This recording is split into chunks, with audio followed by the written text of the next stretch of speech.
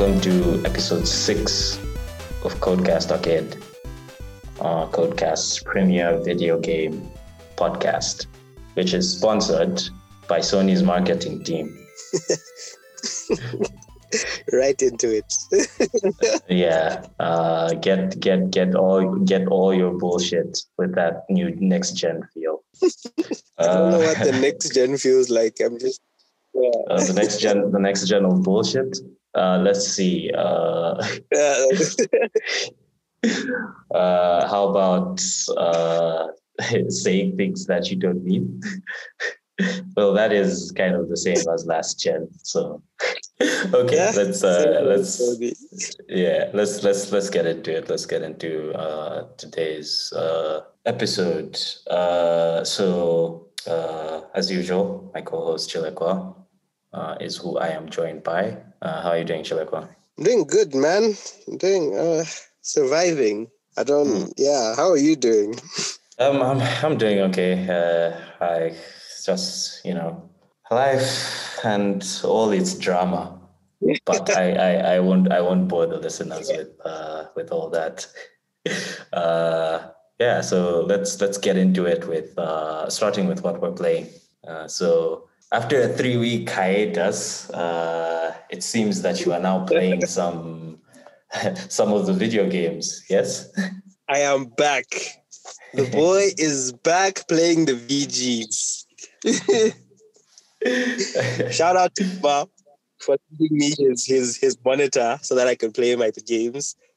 And I am back playing a game Elias hates or doesn't like. GTA 5 in all its glory. Yeah, I don't care about GTA enough to hate it. So,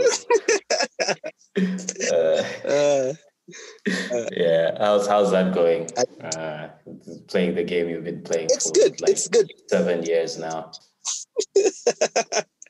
More than 7, but okay, thank you. It's good. I logged on. They gave me my usual. Gave me the $2 million. The money I don't have in real life. I'm balling. Okay, well, at least you're having fun. You're back playing video games. It's important for the mind and the darkness of the soul. Yes. Yeah. I'm still playing. So I am now playing 3 games because it wasn't enough that I was failing to manage my time and play the 2 games. So I decided to add a third one. Still playing Doom Eternal, The Ancient Gods, and Ghost Runner. I've actually been playing more of Ghost Runner than Doom Eternal. It's actually a pretty good game as it keeps going. Though there's these platforming sections, which I feel just pad out the game. Like every time you get to one of these sections, you really just want to get through it to get to the combat sections, which are really sublime. And I'm really enjoying those sections, but the platforming sections kind of feel like padding. So it makes a game that might have been maybe like an 8 or a 9, more of a 7. But I'm not done with it yet. I'm still going, and it's still a good time. So yeah.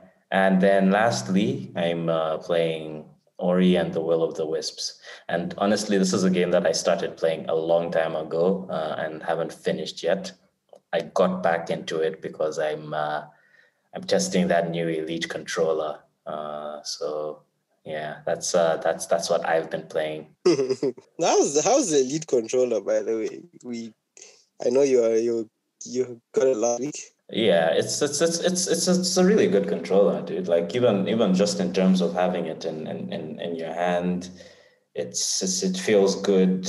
It feels expensive. It is, but it's a really good controller, and I wouldn't recommend everyone buy it just because that the price tag is pretty hefty. It's about $180, but it's oh my god. You good? Are you good? Yeah, salary. Look, when I tell you that I make dumb decisions when buying gaming, you think it's a joke. This is what it looks like. Nah, good Yeah. on you, man. Do what makes you happy. Yeah, but I mean, it's the best controller I own right now. Like, it's a clear step. Like when I'm playing PS4 games now, it feels like a step down when I play with the PS4 controller with the DualShock 4. It feels like a step down, and I haven't even tested it out on Halo and whatnot. So yeah, it's a good controller. I don't regret buying it, but I don't recommend everyone buy it.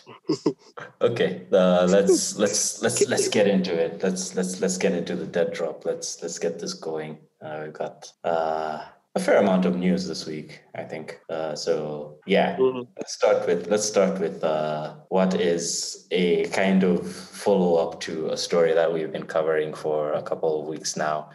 I don't know if you can call it a follow up or it's in the same cinematic universe or whatever, but yeah, let's go over it. So Dbrand, the company best known for their tech product skins, are canceling and refunding all PS5 skin pre-orders. In a post on their Reddit, the company has revealed the decision was made because skinning this fucking thing sucks. That's a direct quote, by the way. It could be a lie as this talking shit. Well, as usual, I include all the links in the description, so you'll be able to see the links and you'll be able to see the direct quote itself. But yes, they put up a post on their subreddit, and in typical Dbrand fashion, and I don't know if you follow them on any of the social media outlets, Chileko, but they are notorious for their kind of some may call it abrasive marketing, but I think it's actually hilarious, and I like that they kind of it's seemingly they're kind of seemingly assholes about their products and whatnot. And like I said, I bought a Dbrand skin for my computer not too long ago, and one of the things that it came with was a message that said, uh, what did it say? It said something like. Shipped your Dbrand, blah blah blah, and then you're welcome. And I'm like, oh, okay. uh, I paid for the product, but thanks, I guess. Yeah. No, I like So the marketing is cool. yeah, It's not conventional. So it's not conventional, and they also don't treat you like a fucking 5-year-old when they market their things. They talk directly to you like adults should. And like some of their quotes in this thing are hilarious actually. Like when when you read it, it's actually funny. So like I let read me it, yeah. and then I don't know, game site, one of these websites quoted them, like company goes off on customers, swears at them, and they quoted it on Twitter, and Yeah, so these guys are just funny. yeah. So essentially, they're canceling their pre-orders because they say that there's no good way for this product to kind of or it won't look good if they kind of give it to you in the typical Dbrand apply it yourself fashion.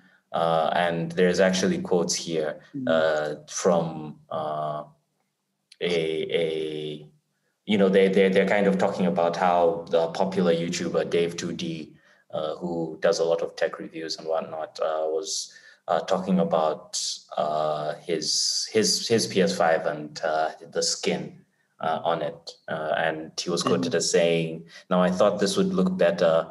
I would prefer like a fully monocolored panel if I was gonna do it." And yeah, they go into detail about how even themselves, with all the prowess they have, can't apply the skin in a way that looks good because the other side is going to kind of be visible. You're going to get misalignments just because of the shape of the console. And they go as far as saying, so we've seen what an amateur like Dave was able to pull off with the PS5 skin. And they say that ironically because obviously Dave 2D is no amateur. He's a tech reviewer. And they say surely Dbrand could do better, right? And then they go over like pictures of how it looks. And they say, yeah, spoiler alert, it looks a lot like Dave's did. And the quote that actually amused me quite a bit was where they were talking about how they fully expect none of us simple brainlets to apply it in a way that would look aesthetically pleasing. So yeah, what do you think about this? I mean, even now, even one of the alternatives to the side panels itself, like the skins, seem like they're not a viable option. I always thought like, a skin wasn't going to do it. I thought maybe just having the movable face plates was going to be good. But then I'm for it. I'm for a company that knows that, okay, we can make a bunch of money off you, right? But then in the end, they just decided, you know what? We are about quality. We don't just want to get your money. We want you to get your money and you be happy with our product. So respect to them for actually taking it down and saying, listen, if you've paid for this, we'll give you back your money because it's not right and we don't feel it's right. So I'm all for it. I guess Sony's going to be, going to release some or allow a company to do something because I'm not feeling the two-toned. I'm sorry. Yeah, I think, I agree with what you're saying, that they're basically leaving money on the table, if we're being completely honest. And it takes a certain level of, consumer friendliness to do something like that. And I don't know if it's necessarily consumer friendly, but they clearly know that their brand is about quality. I mean, having had my Dbrand skin for like weeks now, I can't speak to the long-term quality of it myself, but in terms of the quality I'm observing now, yeah, the quality is definitely there. It's all about the quality, and I think that's something that they pride themselves on. Because I've bought other skins, I've bought skins for my phone, and like this, I can say has been the best skin that I've owned. Now, to be fair, Dbrand kind of sells their skins for a pretty penny. Like their skins aren't exactly cheap. So you get what you pay for in the end. But yeah, it's nice to see that they're aware of the fact that selling these skins, which as we've seen from Dave 2D's videos, don't look as good as Dbrand skins usually look. Yeah, I think they deserve a certain amount of praise for that.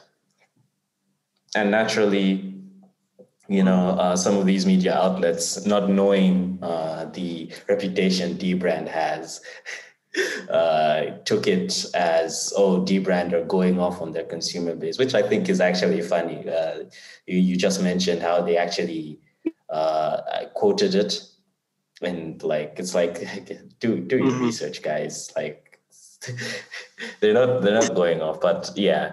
But also, now that the PS5s are out in the wild, people have been customizing their plates. Like we predicted, the plates are removable, so people have been spray painting it and putting their designs and whatnot, and it looks pretty cool. I saw a concept of the controller as well that comes in black, and yeah, like this is all money that Sony could be taking, but we'll see what their marketing team have to say about that. Sony's marketing. Yeah, and we're going to get into a couple of news stories that also touch on Microsoft. I don't think Microsoft is doing the best job either, but they're doing a little better than Sony is. But I digress. Let's get into the next news story. So Microsoft CFO Tim Stewart has said that the company expects shortages of the Xbox Series X and Series S to continue through the first quarter of 2021. Speaking at the Jefferies Interactive Entertainment virtual conference, Stewart was asked about the resupplying of Xbox after pre-orders went out and explained that demand is huge right now, adding, "Frankly, gaming is just exploding." So this is one of, I think, a couple of news stories to come out of the Jefferies Interactive Entertainment virtual conference, where Stewart was speaking. If you thought, towards the end of the year, maybe stock will become a little easier, or it'll be a bit easier to find an Xbox, doesn't look like that will be the case. Though we were just talking about this before we started recording, actually, that a few sites are actually dropping Xboxes. Walmart is going to go up a few hours after we record this episode. So it's they're still going to be, it looks like there's still going to be consoles going out, but it looks like they've vastly overestimated or underestimated what the demand was going to be. As we have been saying now, we've called this a soft launch, and not everyone seemingly agrees. And I think it's telling that the people that don't agree are the people that manage to get consoles. But it's not looking like supply is going to be able to match the demand anytime soon. And I think we kind of expected this. At least I did. So what are your thoughts on this? Depressing. Very depressing. But yeah, we called it. Like, we called it from the get-go that you said they're not ready. The Xbox, Microsoft wasn't ready for next gen.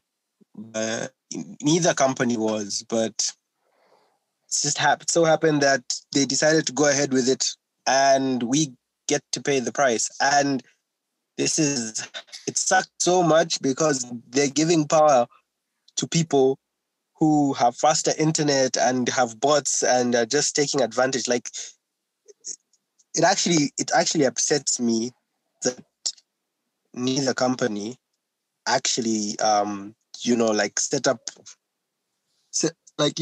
if they could have just set up security, where someone can't buy more than one console, or you can tell that this isn't a human buying this. Maybe there would be more consoles out there in the world to people who actually want them, not people who are trying to make a ridiculous profit. So it upsets me a bit. It actually does upset me, because I've been looking for a console, and I've been looking at both the Xbox Series X and S and the PlayStation 5, and it's just upsetting seeing how much people are selling them for. So being told that there's not going to be enough stock, you should have done something about that, or you should have made it where people are protected enough to get an order in, or something like that.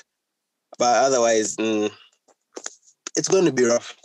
It honestly is going to be rough. And I don't think they've released the numbers, have they?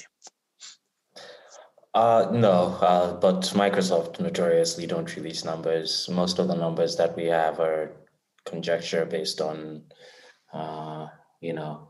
industry information. But Microsoft stopped releasing numbers pretty close to the Xbox One launch, actually. So I don't expect that they're going to release numbers this time around. And they're selling through everything they're able to make, at least in the US and Europe, it seems. But it's telling, because I've said this. I think I've said this on a previous episode, and I'll say it again. Microsoft's the information we have is roughly 80% of pre-orders went to PlayStation. and at least in the US. And Microsoft sold through their supply. So it simply means that they had less supply than Sony did, not so much that there was more demand. Mhm. And it's really weird because you'd think Microsoft would be the company better prepared for this because they are close to $1 trillion company. But it seems like I keep saying that they were just not ready for this launch, but we're not willing to push it. So yeah, I mean, it is what it is. If you're looking to get a Series X or a PlayStation 5 for that matter, good luck, but it doesn't look like it's going to be easy to get one, at least until sometime in April next year. Okay, let's get into the next news story. So this is actually a follow-up from a news story that we actually didn't cover. Capcom got hacked, and a significant amount of information was stolen. So let's get into this follow-up. So in a follow-up to that news story, Capcom says sales and financial information was stolen in a major hack. The publisher provided an update of the ransomware attack they suffered earlier this month, saying that sales and financial information have been compromised and that 350,000 pieces of personal information may have been stolen. In an update on their investor website, the company says that an investigation is ongoing, but explained that on November 16, it could confirm that sales reports, financial information, and 9 employees' personal information have been compromised. Less certain is personal information of customers and business partners, as logs appear to have been lost during the attack. Capcom says up to 350,000 records for addresses, phone numbers, emails, birthdays, and more may have been compromised, but explained that none of the potential stolen data includes credit card information, which is always a big worry when one of these hacks happens. The company says it began contacting anyone whose personal information has been confirmed to be compromised, and says anyone who wants to inquire about their own information should contact their region's Capcom customer support service. So Capcom suffered a hack earlier this month, and it seems that not only was financial information compromised, but about 350 records of people's addresses, phone numbers, email addresses, and birth dates, and possibly more were compromised. So, I mean, what do you think about this before I get into my thoughts? Honestly, it's scary. I remember last week we were talking about Ubisoft being hacked, and it's now becoming scary. Like, it's becoming a thing where video game companies are being hacked. Like, hackers can do a lot with people's personal information, and it's very hearing that people's addresses have been, has been compromised, and someone knowing where you live, your birthday, and all that. That's very scary. I'm just happy no one's credit card information was hacked or leaked or anything, because that's a blow. Once someone has your credit card information, you're broke. They can do whatever they want to you. So kudos to them for actually coming up front and actually saying everything. Some companies would hide this, but I guess they also have to be honest with the public and also with their investors. So yeah. I don't know. It's a worrying time. Yeah. Yeah, I mean, it always sucks when you hear news like this, and obviously, video game companies seem to be targeted more and more. Like you said, it is, kind of a silver lining that no credit card information was leaked, which, yeah, like once your credit card information is out there, then you have to cancel your card, and like sometimes you have to put in fraud charges, and you really are like kind of on the back foot when stuff like this, especially when you know your information has been leaked. But it still sucks knowing that, even email addresses, because then someone gets email address information and all of a sudden they're using that to hit you with all sorts of spam. Like even that it just sucks. But yeah, they came up front. I feel like they had to. I feel like they didn't have a choice because, from my understanding, it's possible that business partners' information was leaked as well, and them not reviewing this information could mean that they get sued into oblivion. But yeah, also I'm not sure, are Capcom publicly traded?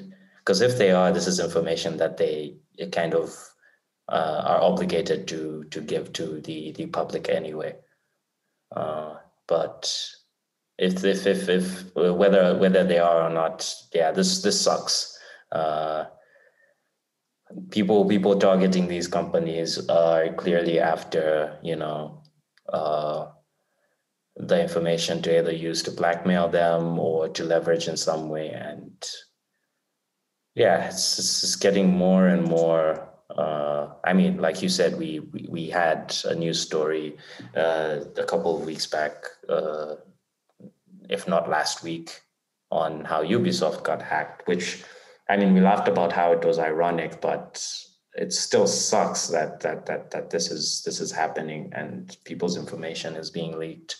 And in the case of Ubisoft, the information pertaining to their game was leaked and all that. So I mean, we'll keep an eye on this and any other stories to do with hacking. And if you have any, information with Capcom, or you've used their service, or you've bought anything directly from them, or you fear that their information or your information might be compromised as well, I would say, yeah, try getting in touch with their customer support service. Though being in Zambia, I don't know if that's really an option for us. But yeah, just try and make sure that your information is safe and hasn't been compromised. And hopefully it hasn't. Hopefully, dude. Okay. So some Halo news. Some Eli news. Whatever. I write the script. I can do whatever I want. Be grateful that I don't make the whole show just doom information. So a big Halo Infinite community update is in the works, but there is currently no plans for the game to be at the Game Awards 343 confirmed. In a weekly discussion thread on the Halo subreddit, 343 industry community director Brian Gerard, and I hope I'm saying that right, stopped by to share that plans for a community update are in the works, but not in time for the VGAs. He's quoted as saying, "Full disclosure, we don't have anything planned for the VGAs, but are hoping to offer at least a high-level update within the next few weeks so we can kind of restart this journey together after the holidays." Basically, people, as we'll recall, Halo Infinite was delayed into next year.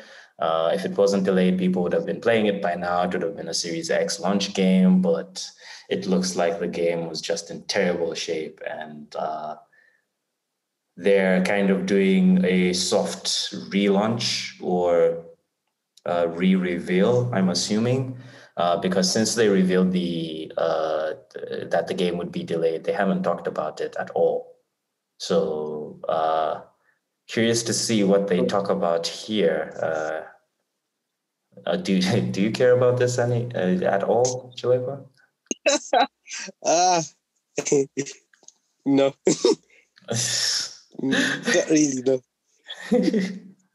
Okay, moving on. In another piece of news that came out of the and this I think is the second news item to come out of the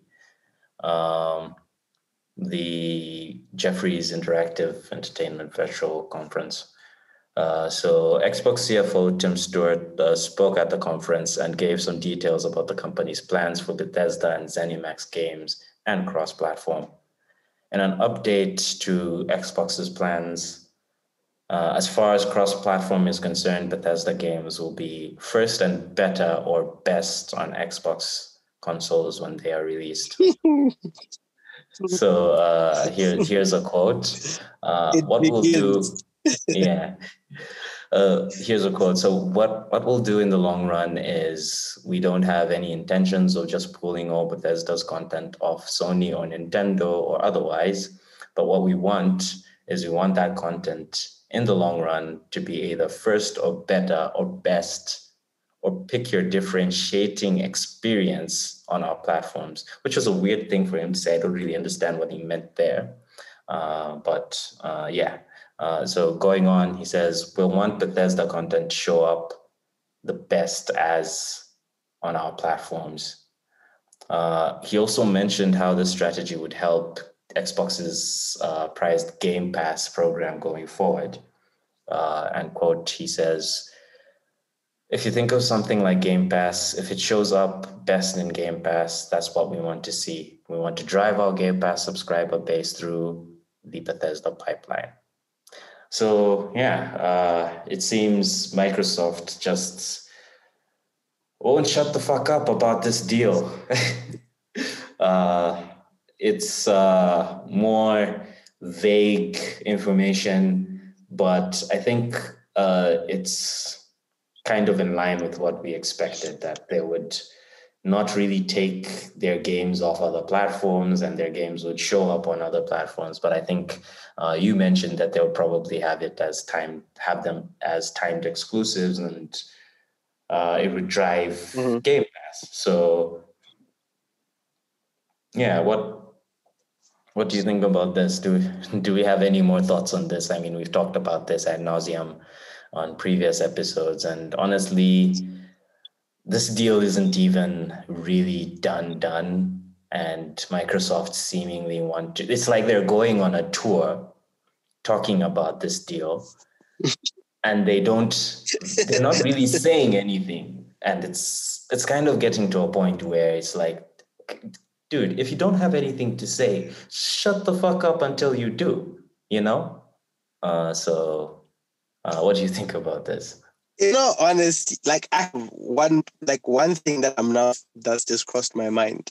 You know how games are designed differently on different platforms, like on PlayStation and on Xbox, right?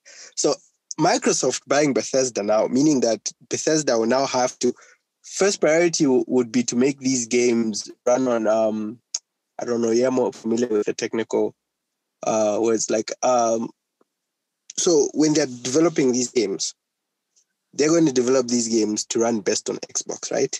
So does that mean for them saying that we want you to experience these games the best of on our platforms, does that mean that possibly the game is going to look better on the Xbox, and then Bethesda developers are just going to be like, okay, it will still look good on PlayStation, but it won't be as good?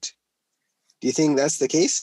Do you think they might compromise the quality of the game so that it not compromise, sorry, but lower the quality?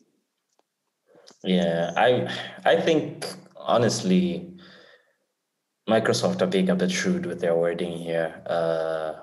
My thoughts are that they're going to kind of continue with the pipeline that Bethesda already has, and we have to remember that Bethesda develops for everything from PC to PlayStation to Nintendo Switch. So they're probably not going to change that, but they definitely won't be taking advantage of any of the next-gen features that are available on PlayStation. And we'll get into it later in the episode, but things like we've been hearing how good the DualSense is, how much of a next-gen feel that controller is.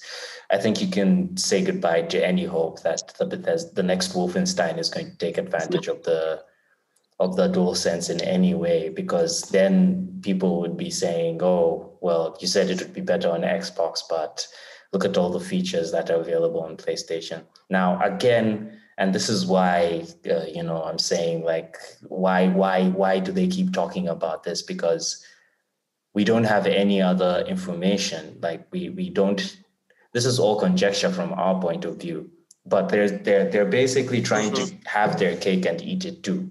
They're saying, hey, look, we're not going to take away your toys from this platform, but the toy will be better on this platform, and all that. And it I really just, I don't get why they seem to want to keep talking about this. And then when they get asked questions that people actually genuinely want to know about, they give half answers, because honestly, I don't think even they know the answers yet, because like we've said, this deal isn't done yet.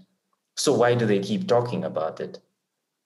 Because they're seemingly talking about it at this point unprovoked. They're going out on these media tours where they're talking about their acquisition of Bethesda and how it's great for the Xbox ecosystem. But then they're not really giving us any information that will help us understand if the game is going to come to other consoles, or whether it will be timed exclusives. And even with these statements, which kind of give an understanding of where their head's at, they haven't given any concrete information. They're saying that it's going to be best on Xbox. What does that even mean? Does it mean that the graphical fidelity will be better on Xbox? Does it mean that the fact that it's going to be on Game Pass means that it's going to be a better experience because you don't have to pay for it? Like, we don't know what any of this means.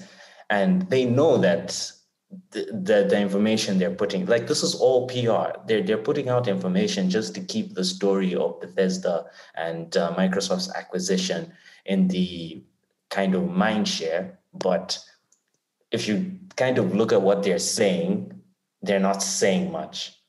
And I mean, we'll keep covering it because it's important news in the gaming industry, but it's not really, they're not saying anything new. And I don't think they can say anything new, because a lot of this stuff is still in the pipeline, and they're still kind of working out what a lot of this would mean. So yeah, but I know they're going to keep talking about it because this is something that they can load over Sony, and they don't have a lot of wins. So this is one of those wins that they can kind of keep talking about, and reminding people that, yeah, we bought Bethesda, while not giving us any information beyond that. So we'll see where this goes. I honestly think that they're going to keep doing this for the next few months, because they honestly don't have shit to talk about.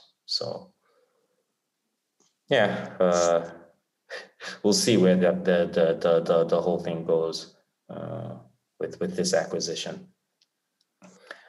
Okay, next news item. PlayStation, the PlayStation boss has kind of dodged the question of God of War Ragnarok's exclusivity to PlayStation 5.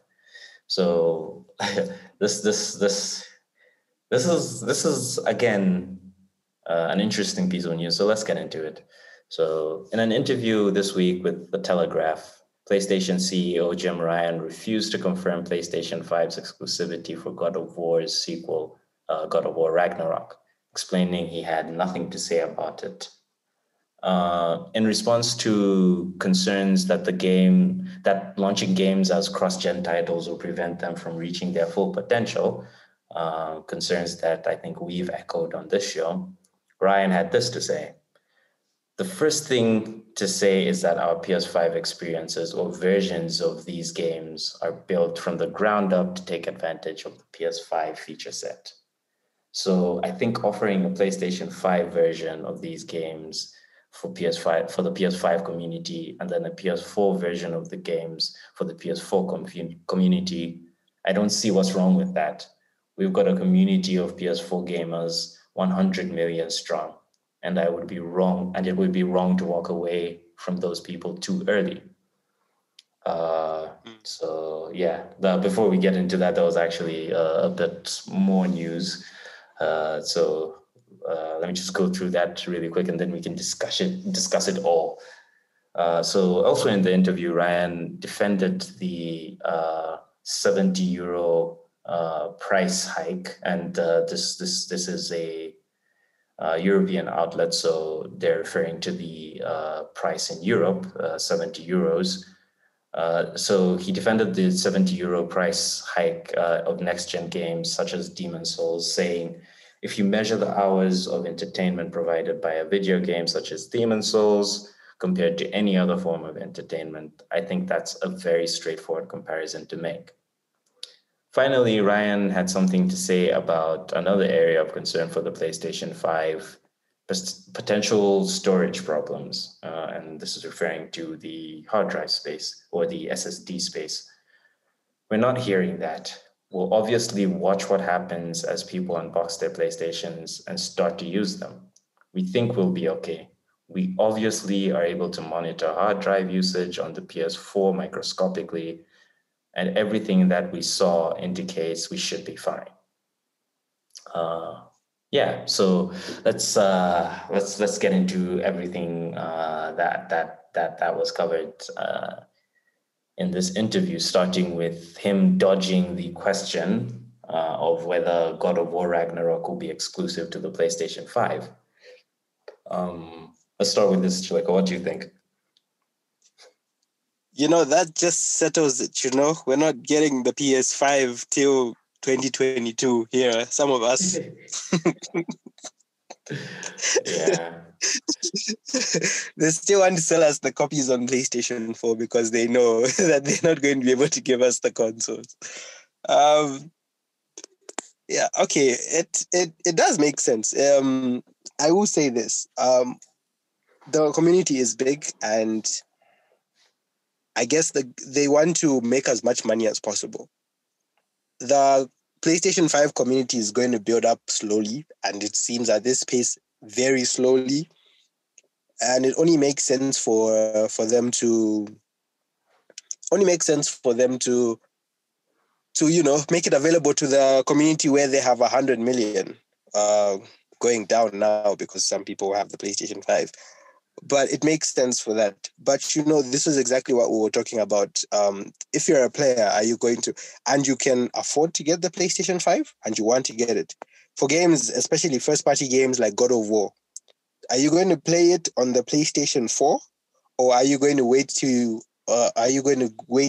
for the PlayStation 5 and play it? Obviously, by then, we're thinking things should normalize and there should be enough stock of PlayStation 5s. But it all comes down to, I think they just want to make money.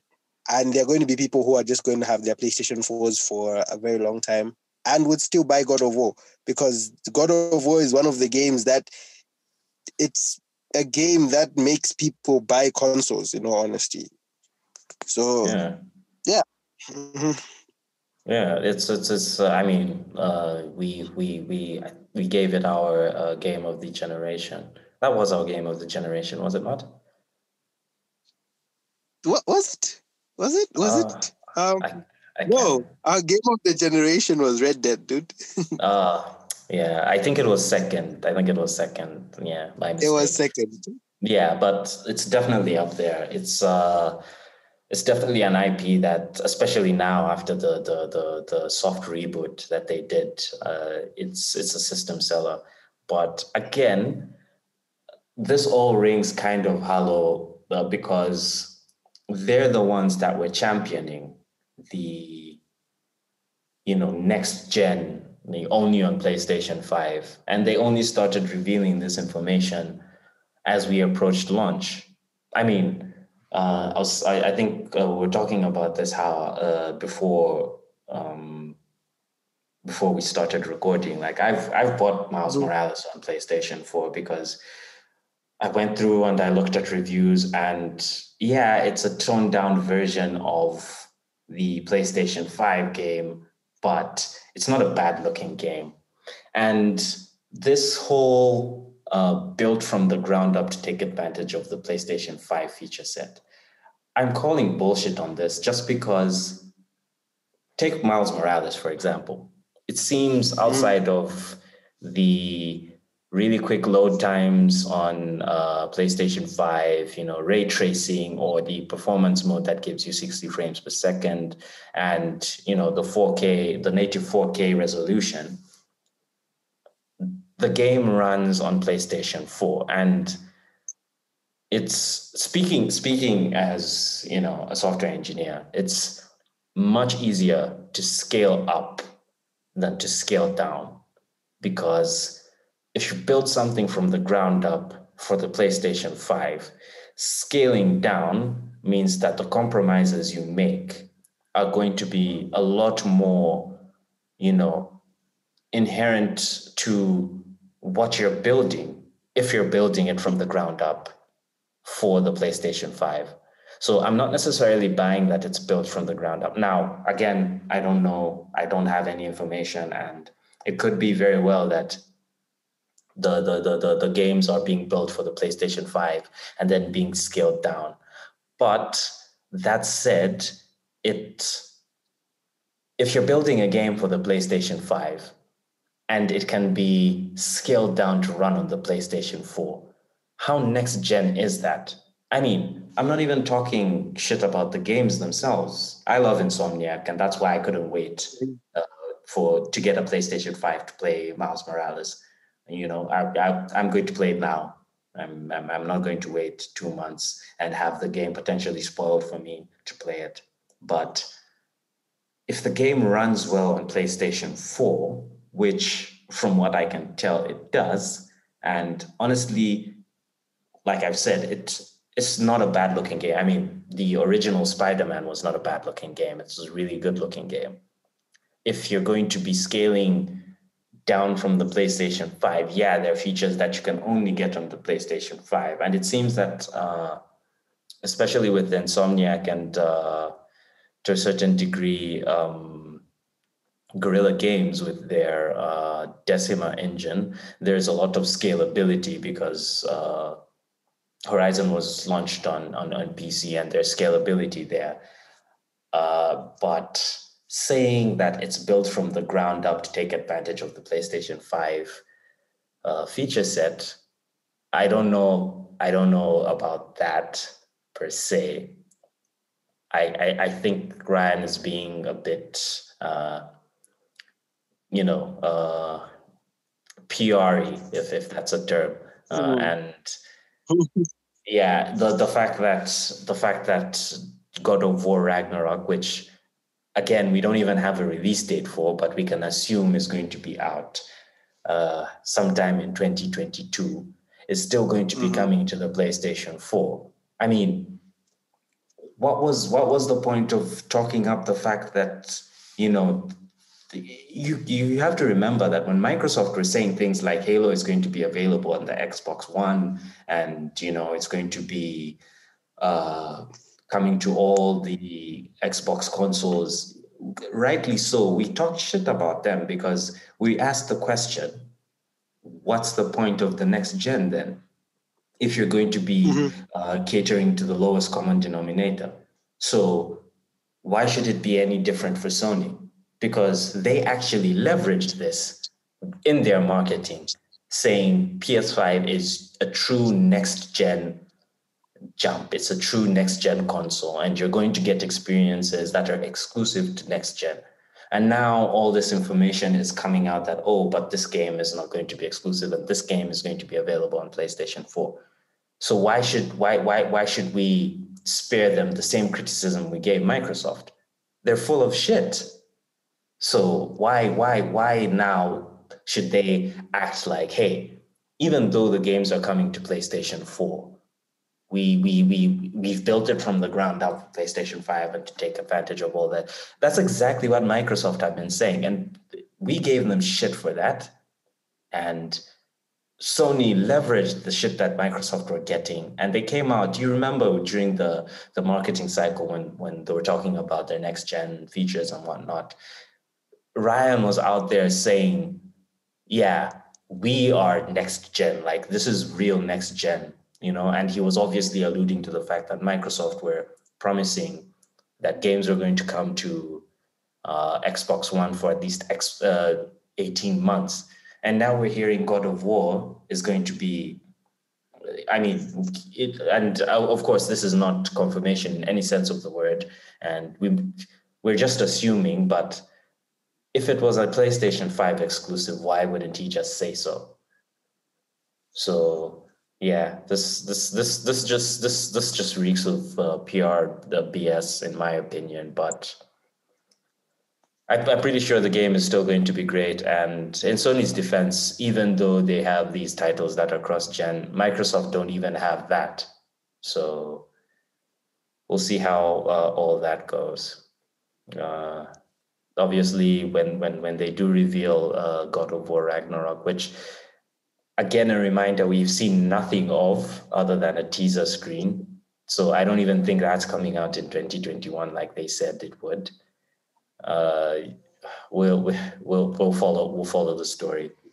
But another item that he talked about was he defended the price hike of next gen, and we talked about this I think last week, how I think prices in games were due for an increase, and I kind of agree with him on this point. Not so much in terms of the measure of hours of entertainment, as because if you're solely measuring the hours of entertainment, well then look at a Netflix model, or let's look at Game Pass, where they're offering you all these games for a monthly subscription.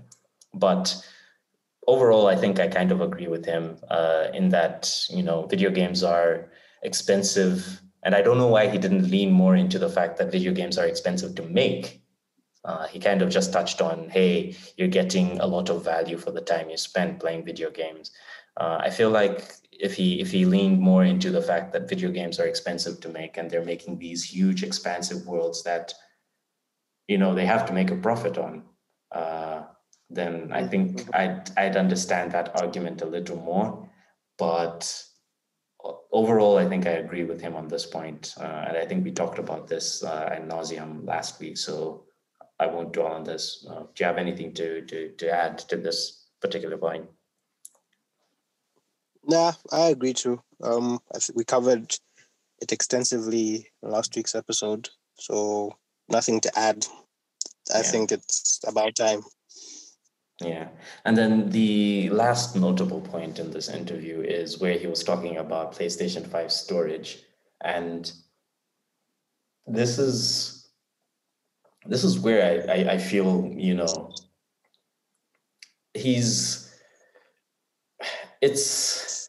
I don't understand where he gets this notion, and I don't know, maybe it's hubris coming from Sony or whatnot. It kind of feels like hubris, but to say that they think that they'll be okay.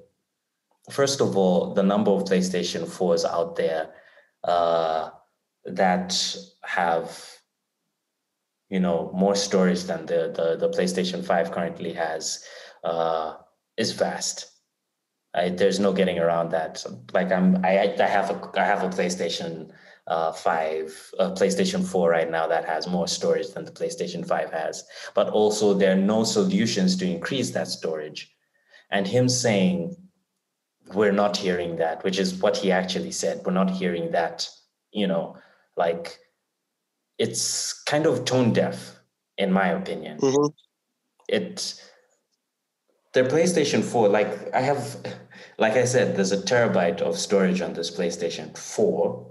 And even I have to delete games, to make space for new games. Like I was downloading Miles Morales and I had to delete a couple of games to make room for that.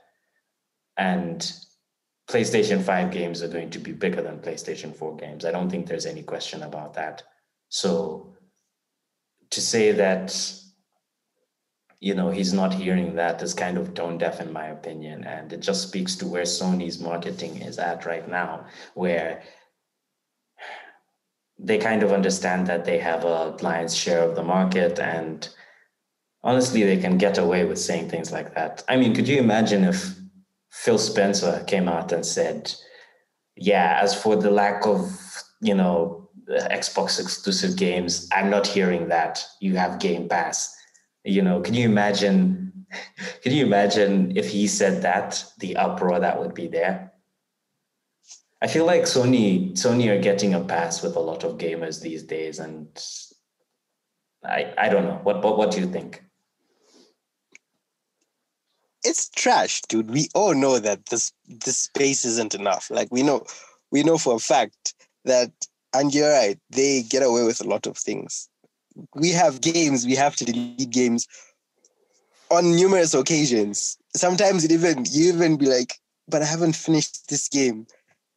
And for us, especially here now, it's only become better because we have internet providers that give us it is terrible Wi-Fi, but it's unlimited nonetheless. So you can say I'll download it and it may be downloaded in a few days.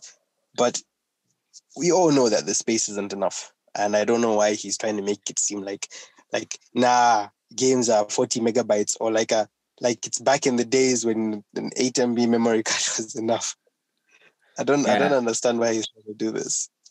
And what compounds this further is the fact that they're releasing a digital console. So it's now even further, the memories, it's even a bigger issue because when you have a digital version, your only solution is to download games. And like you've said, for us, like it takes days sometimes to download games. So yeah, but I mean, again, this kind of speaks to the kind of hubris that we're seeing with Sony lately. And I mean, they're still selling consoles out the ass. So who's to say that they're wrong per se? But I just feel like a lot of this goes.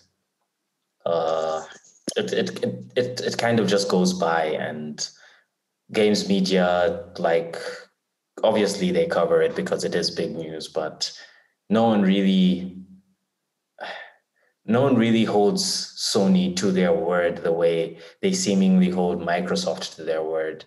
And I feel like it's getting to the point where, I mean, I've been a PlayStation gamer for generations now, so have you. And I think it's fair to say, especially with you, we have more of an affiliation with Sony consoles than Microsoft's consoles, just because we've been in the PlayStation ecosystem longer.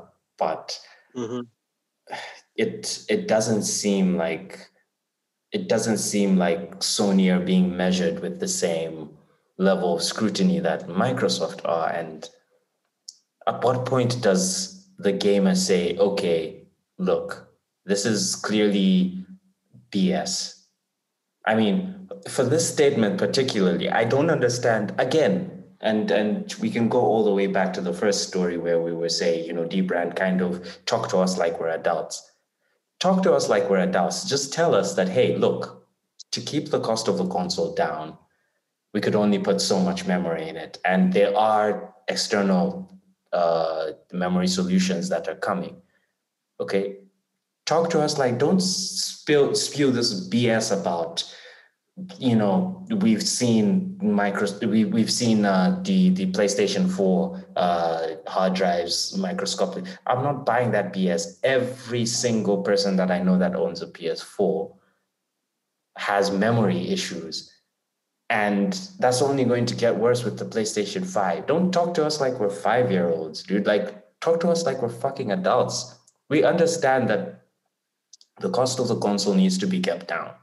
Okay, we understand that SSD storage is expensive. Okay, we're not fucking stupid. Don't talk to us like, hey, we have information that you don't have. Okay, you don't know what you're talking about. That's bullshit. So yeah, I don't know. I feel like the hubris of the PlayStation 3 era is slowly seeping in. And I don't know that it's going to affect their sales. And honestly, sales numbers are all that companies really understand. I mean, we've talked Very about how important. Microsoft are very consumer facing now, but that's only because they got their asses handed to them in the previous generation. If Microsoft won last gen, I don't even think Game Pass would be a thing. But they had to do something because their sales were dropping and falling off, and they had to do something to get some of those numbers back. And until Sony starts seeing a fall off in their sales numbers, which I don't think they're going to see anytime soon, they're just going to keep doing things like this that are anti-consumer. But why should they care? I mean, they're still making money. So, yeah. There you have it, ladies and gentlemen, your weekly Eli rant, which I will admit is justified because it's fucking stupid. This is why our episode was sponsored by Sony Marketing. Yeah, I don't think it's going to get any better. Like Sony is selling consoles like crazy. Demand for consoles is higher than it's ever been. So I see no reason why they would change their tune. It just feels like a lot of it, mm, isn't being addressed because, I mean, to be fair, like people aren't even questioning some of these things. So many people are comfortable just letting it slide. And to be fair, like if we could, we'd buy the PlayStation 5 as well. It's not like we would say the memory is too low, so we're not getting the console. So it's a difficult position to be in because the only thing that is going to make them change their tune is a change in their financial fortunes, and I don't think that's going to happen anytime soon. Yeah. Without dwelling on that too much, let's get into the next news story. So the PlayStation 5 has sold out in Japan, although it won't be setting any records. So this is the second worst major PlayStation 5 hardware launch in the region, including handhelds, by the way, since the PlayStation 2, beaten only by the PlayStation 3. The console sold 118,000 units in 4 days, according to Famitsu, which is down considerably from the PlayStation 4s, which sold 322,000 units. For posterity, the PlayStation 3 tallied at 88,000 units in its first week, which is significantly low. And it's no surprise considering how badly the PlayStation 3 was received. It's important to note, however, that the PlayStation 5 has completely sold out in Sony's home nation. So it could be down to the fact that they didn't have a big enough allocation. And we talked about this on on last week's episode. It seems Sony has kind of sidelined the launch of the PlayStation 5 in Japan to focus on their Western markets, like the US. So it might be down to the fact that they just weren't enough consoles. So they sold out. And this is a point that I brought up even with Microsoft. They sold all the consoles that they put out. So the fact that the sales numbers aren't as high could only be down to the fact that they didn't put out a big enough consignment. But there's actually more news. Perhaps more worryingly is that Marvel's Spider-Man Miles Morales and Demon's Souls bombed at retail, selling just 18,000 units apiece, which for games like those are, those are pretty low numbers, and the numbers don't include PS Store purchases, which I guess you can take with a grain of salt, especially considering it's the Japanese market where internet is significantly better than not just us here, but Western markets. And the sales numbers are probably higher on the PSN store. But even so, the attach rate is unlikely it's unlikely to be anything to shout home about. Pun intended, considering Japan is their home base. Yeah. We should also note that retailers in Japan expect the PlayStation 5 to be out of stock until the end of the year. So it's going to be a slow start to next gen in that country. What are your thoughts on that? Oh my God! Like if first world countries are finding it hard to get, how are we going to afford it, man? Like when is it ever going to get here? Yeah, I actually have a piece of like on the ground journalistic news, if you will. I was at a couple of shopping malls, and I was asking a few of these stores like Telefonica and them that usually have consoles in stock if they were getting any consoles in store. And one of the people that I know personally said that they weren't going to order because their supplier in Dubai was selling consoles for more than $1,000. And for them to even kind of break even, they would have to sell the consoles locally for 30,000 kwacha. And that's at today's exchange rate, which we know is falling off, at a ridiculous rate. God. So yeah, a bit of on the ground news for you there. It doesn't look like we're going to get consoles locally for a significant amount of time. And even when we do, it's going to cost an arm and a leg. So yeah, I mean, it speaks to the fact that scalpers are not just affecting people that are trying to order directly from retailers, but even retailers themselves now are being affected because scalpers are now selling them for over $1,000. And in a place like Dubai, they can get away with that because Dubai has a notoriously high, the cost of living is significantly higher than other places. Check Walmart right now. It's on sale. Oh, okay. Yeah, I'm sorry. I thought I was going to sell out, so I just had to say something. I mean, this is some on the ground news. This is your. So yeah, like. Okay, so. Yeah, see if you can buy one. Let's have this as a holding pattern for our Codecast listeners. This is your. This is your special. Official. Yeah, so I am trying to buy it. I am checking out now. Okay. Drum roll, somebody. I'm trying to buy the PlayStation 5. We're sorry, an error occurred. Return to your cart. Okay, so that failed. Let's try the Xbox Series X. Add to cart. Check out. And it's loading. It's still loading. We're sorry, an error occurred. Okay, so it seems that they're sold out. So sold out.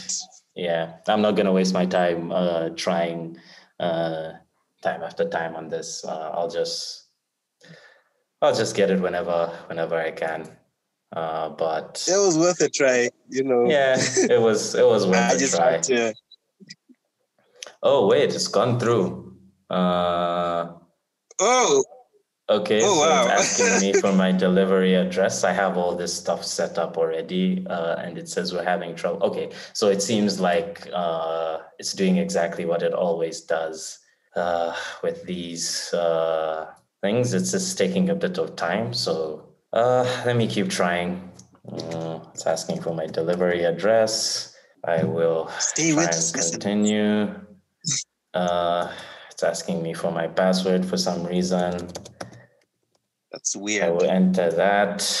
Yeah, all this time, it's asking me if I'm a robot. Sure. Should have asked the stupid scalpers. Yeah, then it's loading. This is live. Well, not live if you're listening to this. Of course, it's a recording, but you're getting my first-hand impressions of what it's like to order a console. So I am trying to order the Xbox Series X and the PlayStation 5. It's loading. It's still loading. It says that it's going to deliver by December 2nd, but it's still loading. Oh my God. It's asking me for my delivery address again. I don't understand what's going on. We're having trouble with this request. Okay, yeah. So it seems what's happened is the console has gone out of stock. It usually does this on Walmart. I've experienced this before. It says that it's out of stock after multiple tries. Yeah, so just a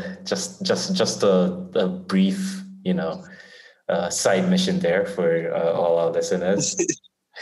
It doesn't have the exciting ending that we hoped for, but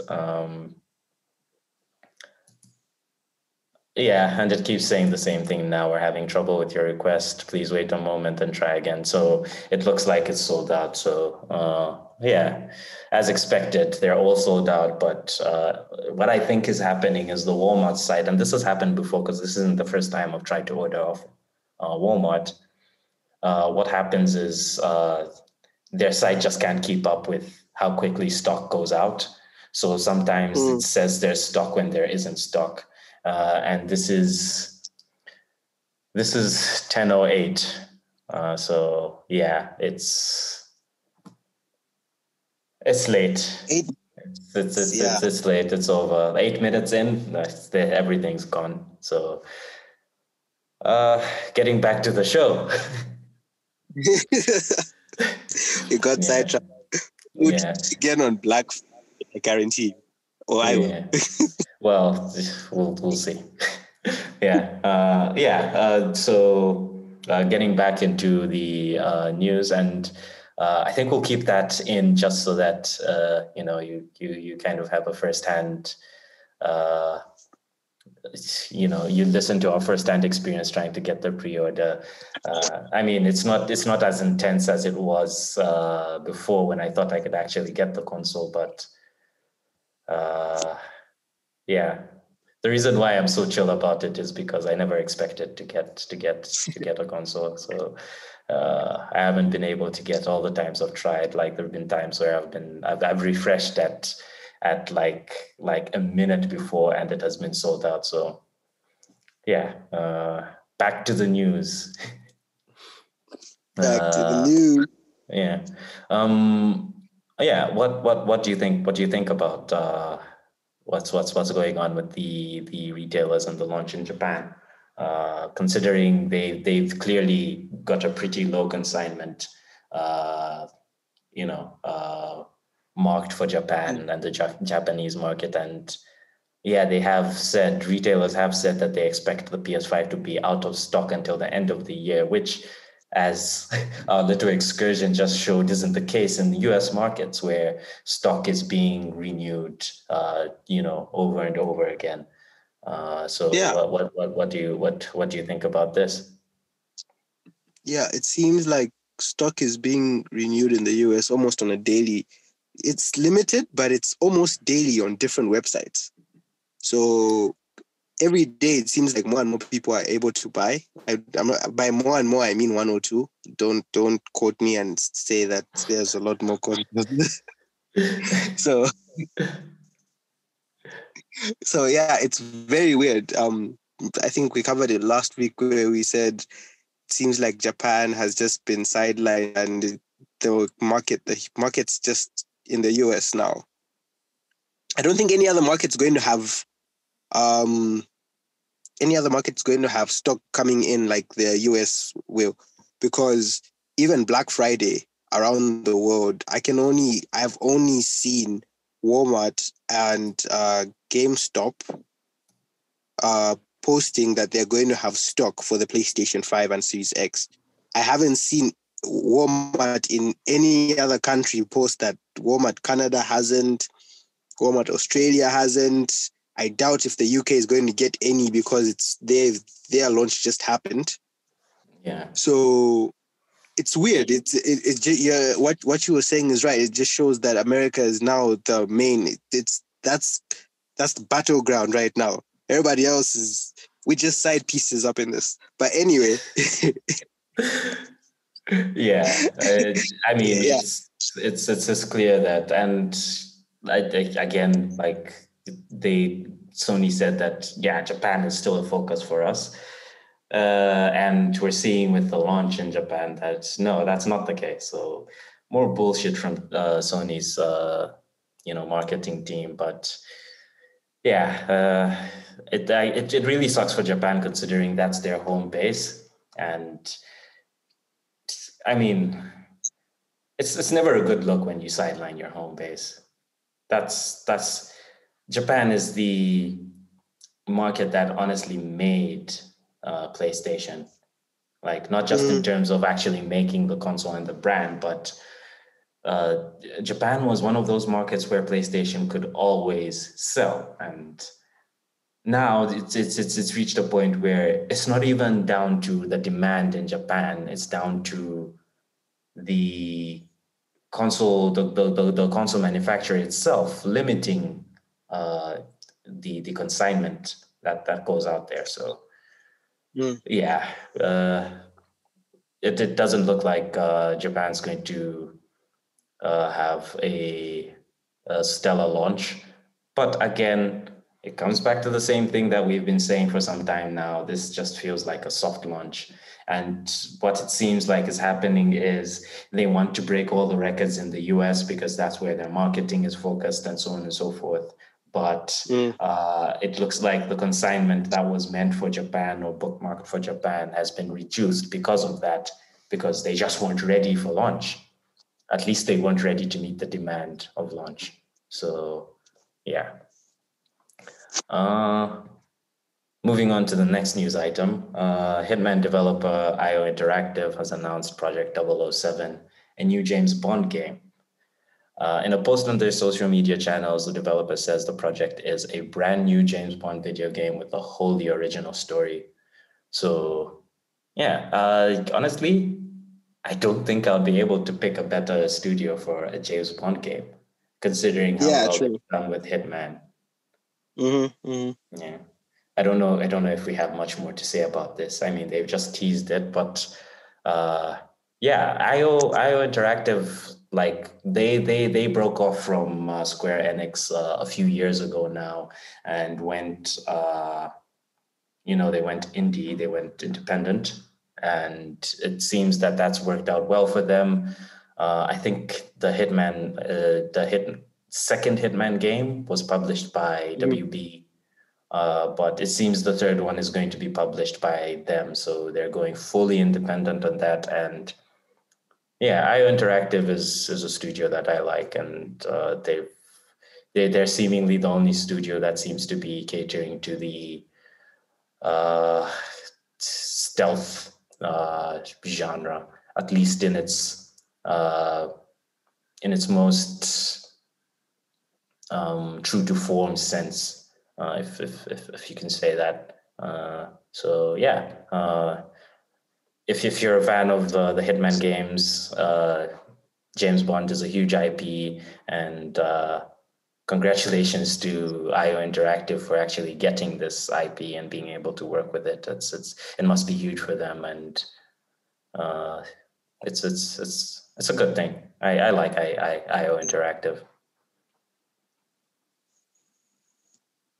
Yep, I'm looking forward to it as well. I'm trying to wrap my head around how the game would look like and how it would play like.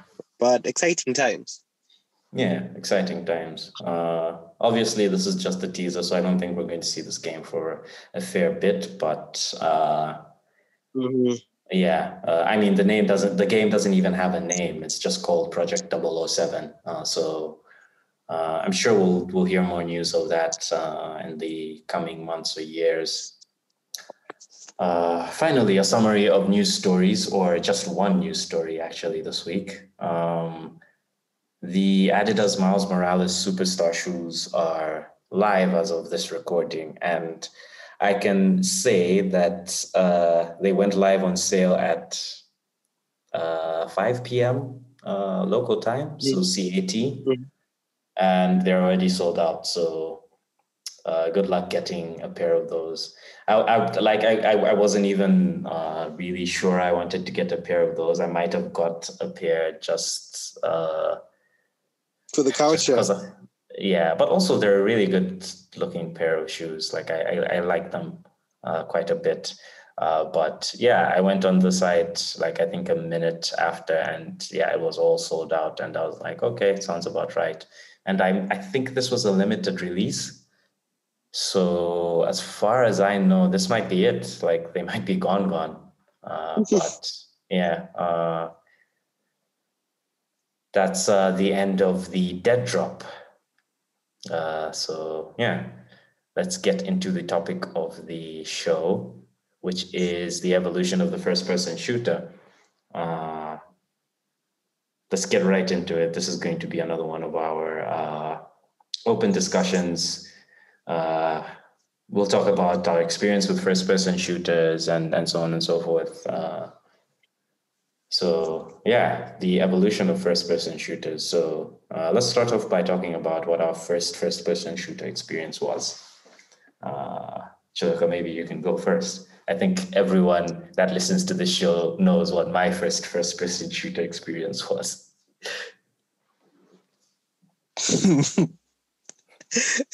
Let me guess. Doom. Yeah, Doom, the OG. I didn't, I didn't, I, I didn't play it at launch because I was like one, but I played it years later, and yeah, it was one of those games that was really good. Like I think I've said it on the show before that it was one of those games that I kind of played on my dad's PC, and I hid from him for the longest time. And I honestly think I don't think he to this day knows that I played some of the games I was playing on his PC. But yeah, how about you? What was your first-person shooter experience? The funny thing is, for me, first-person shooters came about a lot later than I think they did for you. So Yeah. I would say, for me, it's kind of weird because my first-person shooter experience, my first one was a 3D game, Unreal Tournament. I can't Yeah, remember that's a good which one. That's a good one. Yeah. So I can't remember which one. One of the first ones. It's really dope game. Like really, really dope. I just remember having so much fun. Oh, I think I remember playing that at your place actually. Yeah. Like, Yeah. yeah. I can't remember which one. Yeah, I don't remember which one either. But yeah, I mean, yeah, like honestly, when I first played Doom, it wasn't so much that I was looking for a first-person shooter or anything like that. It was more I think I got access to it through a friend at school, through like one of our like uh, labs, and like they came with either a disc or I don't remember exactly. It was a long time ago, to be honest. But yeah, like it was one of those. It was one of those games where it wasn't even like truly 3D, but Yeah. its software with their magic and trickery made it feel like a 3D game, and it was a whole new experience to me. And honestly, after playing Doom, I didn't really play a lot of first person shooters until I think Medal of Honor, one of the PlayStation 2 Medal of Honors. Oh yeah. So Oh my god. yeah, it's one of those genres where it didn't get big until Halo on Xbox. And even with Halo, I played it. I didn't play it at launch. I didn't have an Xbox at launch. I played it significantly later. I think I dabbled a bit on PC with Halo 1, and then I really got into it during the 360 generation. But yeah, the 3D, the first-person shooters weren't as big on console until Halo came and just blew everything out of the water. And then I think Call of Duty, I think it might have been Call of Duty 2, World at War, one of the older Call of Duties. That's one of the ones that really just blew it out of the water. So yeah, it wasn't the mainstream behemoth of a games genre that it is today. I mean, like I think everyone knows that Call of Duty had a big role in making it the mainstream behemoth it is today. I mean, Call of Duty is still a huge game, but yeah, first-person shooters really, I think for me, started to come into their own during the PlayStation 3 era. That's when, like, they really started getting good. And like we started playing the Call of Duties, then Modern Warfare came out. There was the Killzone games, which I really enjoyed, but I know weren't everyone's bag. There was Resistance, which I didn't really get into, but yeah, Resistance was an amazing franchise. Yeah. Oh my God! If you get the chance to play Resistance, Elias, is it on Game Pass? No, it's a PlayStation exclusive. So yeah, yeah, okay. Yeah, no, like Resistance was an Insomniac game. Obviously, I have mad love for Insomniac, but Resistance was one of those games that I didn't really get into because I think I was just focused on other games at the time. But yeah, I've heard really good things about Resistance. And if you follow Insomniac on their social media, I mean, they've been kind of teasing Resistance for quite some time now. So who's to say we might see it come back sooner rather than later, whether that's in the form of a collection or a new game. But yeah, I wouldn't mind it. I wouldn't mind it coming back in the form of a collection, even because it was really dope. Like, I played all 3 games, and like some of the mechanics and the gunplay. Because I'll just give you one example. There's this one gun. It's a pistol, right? So you fire it into the enemies are aliens. We call them aliens, right? Fire it into an alien, and so once you fire this bullet hits the alien, and you press L2 as a trigger, and it's a bomb. Kaboom! It's really cool. At the time, they do.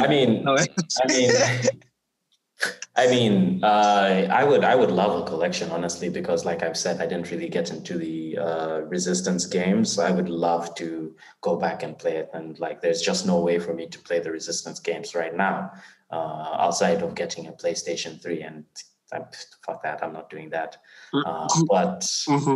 Yeah, Insomniac have always been good with their gameplay. I mean, from the Ratchet and Clank series to the Sunset Overdrive. So it doesn't surprise me at all that Resistance had really good guns. I think Insomniac are always really creative. I mean, even when you look at the Spider-Man games with the gadgets that are there, and I haven't played Miles Morales yet, but with some of the powers and abilities that are there and how those kind of play into the gameplay of it all. Like, Insomniac have always been really good and really creative, and they're one of my favorite studios. Honestly, they can do no wrong, outside of games like Fuse. But yeah, like Resistance is definitely one of those games that I would love to like go back and give a try. If not just for the legacy of Insomniac. Very true. But leading back to what you were talking about, you were right. So actually, Medal of Honor is coming out with a new game. I think it's a VR game, and they're kind of taking a shot at Call of Duty. You know, they're kind of saying like, "Hey, we started this, so like we're the top dogs." I forgot it's something doing their name. The name of the game itself is like taking a shot on everybody who's doing FPSs right now, and they're just we if it wasn't us, you wouldn't be there. We laid the blueprint, which is obviously a lie. They didn't, but to some degree, I guess you could say so, because Medal of Honor games were really big before, or not really big at the time. You remember, because there wasn't really a big genre then, but they were really big for any of the Call of Duties. So yeah, but I guess for us, Call of Duty really did sell.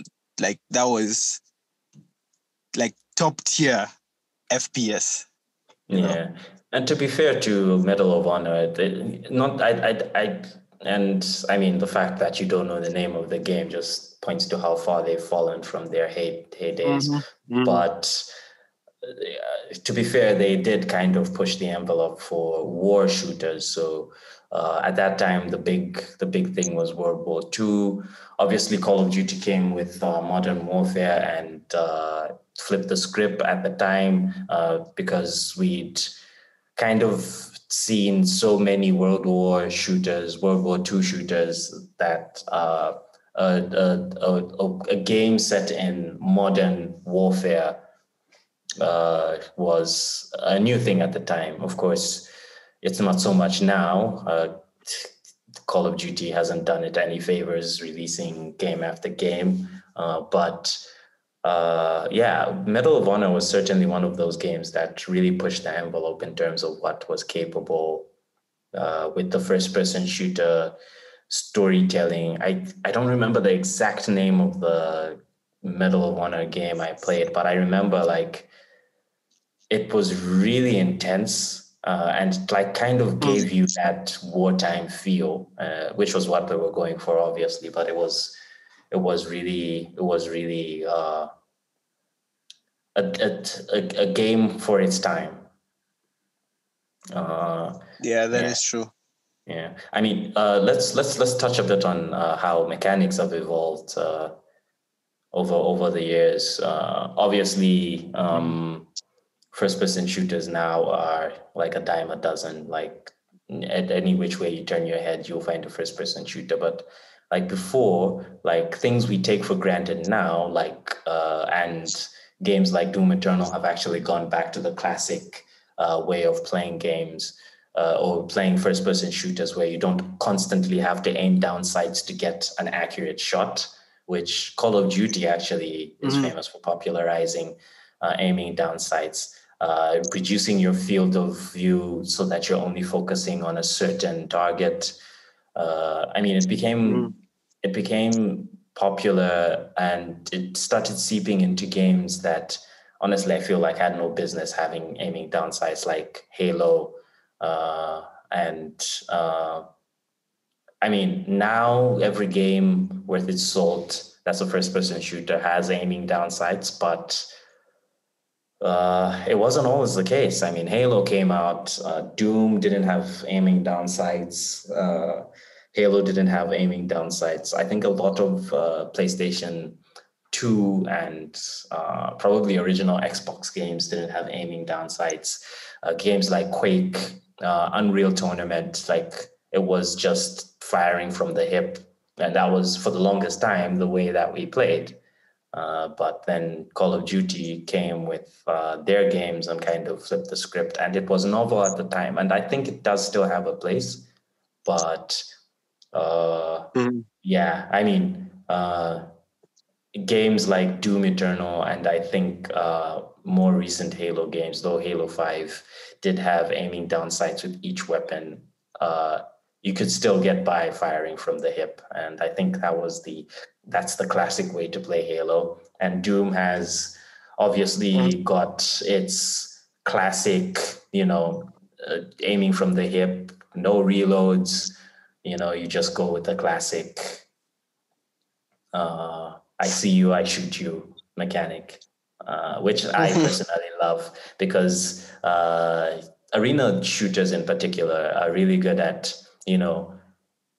giving you or making it so that you really have to be aware of your environment, and aiming down sights kind of detracts from that, in my opinion, which is why I think games like Call of Duty can get away with having AI that's dumb as shit, because when you aim down sights, you're focusing on a fair few targets. What do you think about this? I mean, I know you're not as big a Doom fan or a Halo fan as I am, so you probably still play a lot of first-person shooters that use aim down sights. But what do you think about this, and how we've moved more towards aiming down sights than firing from the hip? Oh yeah, I can testify for games I played a long time ago where aiming down sights wasn't really available. Like, you just used to shoot from the hip, right? Yeah. And I guess it does your point about it being okay in a game where the AI isn't smart or wait for you to see them, then start shooting. It it kind of makes sense, but the mechanics have improved a lot. And for me, I would say I'm going to mention a game that's it's also an FPS, but it's like I'm going to mention Apex Legends. So, for instance, in Apex, right, it's two things. You can aim from the hip, and you can aim downside, right? So, but the thing is, if you're going to be focused on one player, you can get killed. But if you aim from the hip, right, your shots are not going to be as accurate, and you might also get killed. So I do like them. I do like the evolution of mechanics. I can't lie. It gives it's kind of like show your skill. Like, what can you do, especially for games where you have to be so precise. But my preference is always aiming from the hip. Sorry. Yeah. It's my preference, but it's not what I get. So yeah. Yeah, I think in terms of like our gameplay, this is kind of where we sort of diverge, because I prefer arena shooters more than the what is now classic Call of Duty, aiming down sights, shooting. Yeah, like I mean, a lot of these games, it really comes down to I see you first. So if I've seen you first, then you die most times. I mean, Call of Duty is notorious for this, where if you get spotted first, it doesn't matter how skilled you are, you're probably going to lose that one-on-one. Where in games like Halo, I feel it really comes down more to a player's skill than whether or not you saw the player first.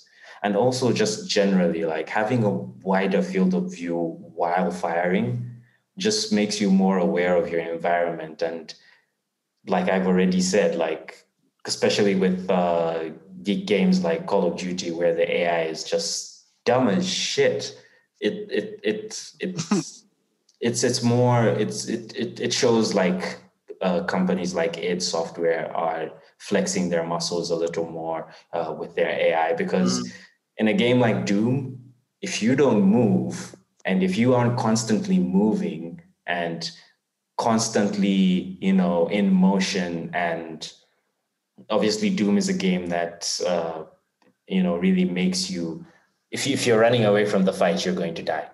So it forces you to keep moving and keep attacking, and that's the only way you're going to get through a battle. And I like that. I prefer that. I prefer a game that kind of says, okay, look, if you're going to stay stagnant and hide behind cover and basically just wait for the enemy to poke their head out. I mean, even third-person shooters do this to an extent, like Gears of War does this. Like it's cover-based. You're going to if you pop your head out for too long, you're going to die, as opposed to the Doom or the Halos where it's all about, you know, surveying your arena, seeing where enemies are, what enemies are around, which is also an important distinction with games like Doom, where the variety of enemies is just vastly more than anything you'll see in a Call of Duty game. You can look around, you can see which enemies are around, and you kind of plan. And it's kind of like you're playing first-person shooter chess, because it's not just about okay, I'm going to shoot this enemy until it dies. It's about okay, I could take this enemy out, but there's this enemy that if I don't watch my back, is gonna get me. So not only do I have to keep moving, maybe that's the enemy I have to focus on. Couple that with things like the fact that enemies are how you get your health and enemies are how you get your ammo. It really is more of a strategic game than Call of Duty will ever be, in my opinion. Yeah, I think it really comes down honestly to a matter of taste and what you prefer to play, and I think this is where we probably have differing opinions. But I much prefer the arena shooter to the aiming down sights, hiding behind cover shooters that Call of Duty are, which doesn't even work for the online, because when you're playing Call of Duty online, like you're not going to be hiding behind cover. You constantly have to move, which is against it's almost against their gameplay philosophy, because they have really like it doesn't take a lot of shots for you to like go down in Call of Duty, and you die really quick if you're out in the open. But then in a multiplayer game, you can't just sit behind cover, because no one plays like that. You keep moving, and that's why I feel like I don't play Call of Duty online. I mean, I used to, but I don't really anymore. And this is part of the reason. It doesn't really feel like a fair fight when you're constantly just running around the map, hoping that you see someone before they see you. It doesn't speak to a player's level of skill so much as it speaks to, you know, whether or not you know the map as well as the person you're playing against. Yeah, no, you're right. I totally agree. I guess, yeah, I just haven't really gotten into the whole Halo game. And you are right in certain aspects where a game is, if you see me first, then you die, and in terms of skill level. But as you know, Halo is on Xbox, and that's not happening. Yeah. And to be fair, I mean, there is an audience for the Call of Duties and the Apex Legends. I mean, I think Apex Legends is better about their you know, how long it takes you to go down after like a firefight. Like they have shields and all these mechanics that it a little better than the Call of Duty regenerating health system, but it's still a game that's focused on aiming down sights and you know, knowing the map more than being a skilled player, at least in my opinion. My housemates would definitely disagree with this, but considering it's the only game they play, their opinion is okay. So before we wrap up, let's talk about where first-person shooters are going, like the evolution of the first-person shooter with pertaining to next gen. I mean, we talked about this a little beforehand, but we've seen videos of the feedback that you get in Call of Duty Black Ops. What is it? Black Ops, Cold War, Jesus, these names, dude. Yeah. the new Call of Duty. We've seen videos of the feedback that you get off the triggers, and it really does look cool, dude. I really like. I mean, I think at this point we can kind of assume that the real next gen feature of the PlayStation 5 is the DualSense, and a lot of reviewers have kind of echoed this. Like it feels like, I mean, even in games like Astro's Playroom, it feels like you're walking on sand, and it feels like you're walking on ice and then that kind of thing. So, I mean, this is just another example of what the DualSense is seemingly doing so right. It's looking like the kind of evolution that I can get behind. So maybe you could explain to our listeners, or try to explain to our listeners exactly what it is we're talking about when we talk about the feedback. So basically, we're talking about the DualSense 5 controller because I don't know what Xbox was doing. I'm kidding. Anyway. Well, the Xbox controller, let's not beat around the bush. It's pretty obvious that the Xbox controller is just a more finely tuned Xbox One controller. I mean, I got the Elite controller. Part of the reason why I got the Elite controller was because I was looking forward to using it on the Series X, because it is a genuine upgrade over what the Series X controller offers. So it doesn't seem like Microsoft focused on reinventing the wheel with the controller, which, I mean, from their perspective, I don't really blame them. The Xbox controller, in my opinion, is one of the best controllers that has ever been made. But yeah, this is specifically the DualSense that we are speaking of. Yeah. So, okay. Basically, what happens? Or just it's hard to explain it, even if I've seen it. I just feel like you have to see it, and I also have seen it, but I have to experience it. But what according to the video that I saw, when you fire a gun, the feedback it gives you, depending on the type of gun that you fire, is the trigger kind of, it fights you in a way. It gives you that. How do I explain it? Like if you're firing an AK-47, it gives resistance, so to say. Yeah, it gives resistance. It you can feel it as you squeeze the trigger. You can feel it resisting and also pushing. But it just looks really incredible. And seeing these videos of how everybody was just shocked, like, what the hell? Like, oh my God, this is it's really interesting. I'm looking forward to how this would work out and I know we're talking about first-person shooters, but just generally anything to do with guns and axes and God of War. And I mean, God of War, like that's a game that even on the PlayStation 4 felt really good throwing the axe. Like it did have that, that feeling, and I can only imagine what it's going to feel like on the DualSense.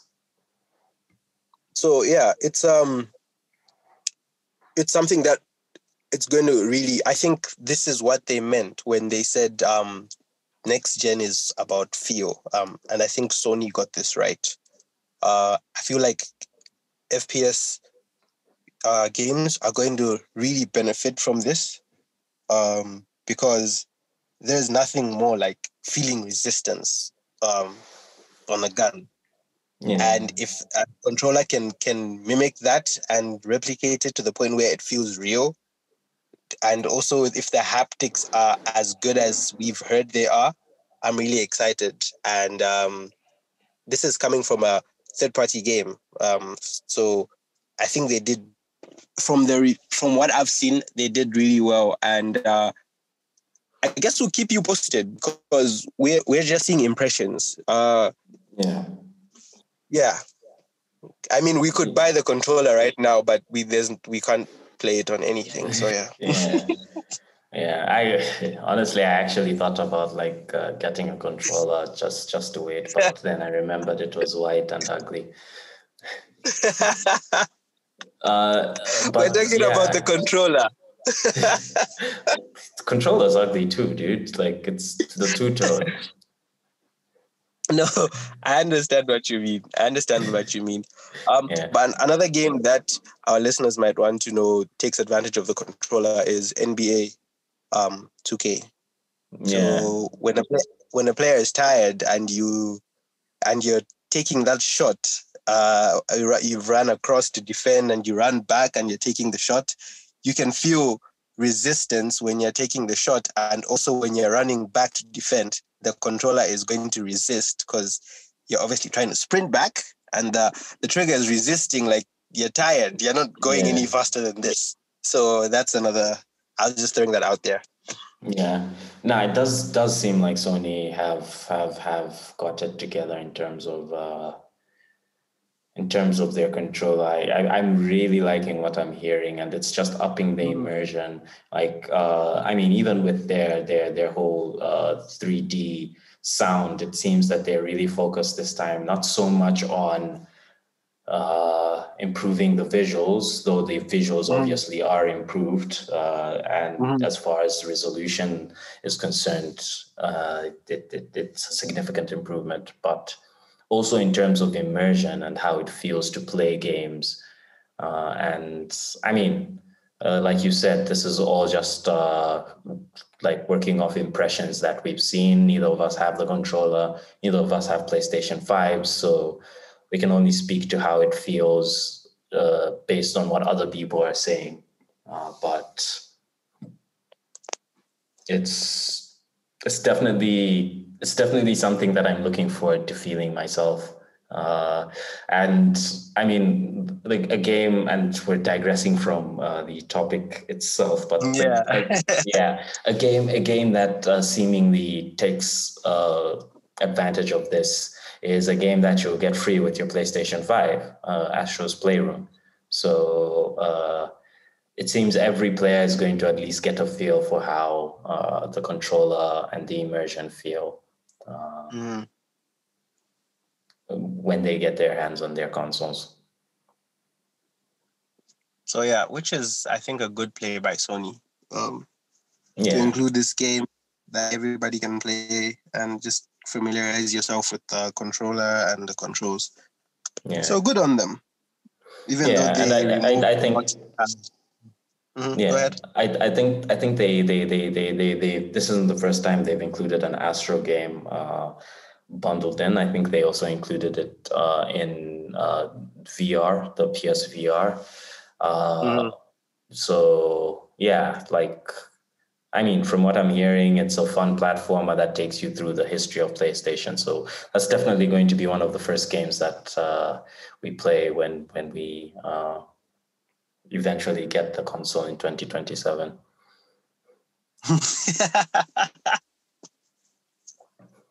Okay, yeah. I think we can end it here. Yes.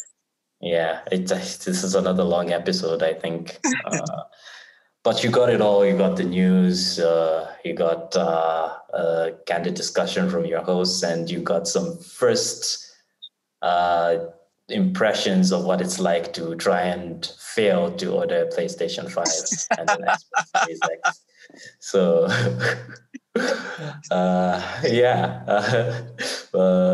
I think we can end the episode here. So, Chilakwa, let's put in our plugs. Okay, so you can catch me on Twitter, Instagram, and Facebook. Yeah, Facebook. At Chilekwa Munsanje. On Twitter, I am Chilekwa _Munsan. On Instagram, I'm Chilekwa Munsanje, and on Facebook, I'm Chilekwa Munsanje.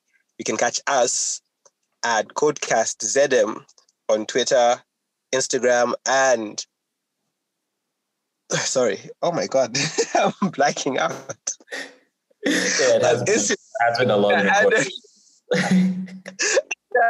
Nah, I'm just drained because we didn't get the console. But anyway, yeah, you can catch us there. You can hit us up anytime.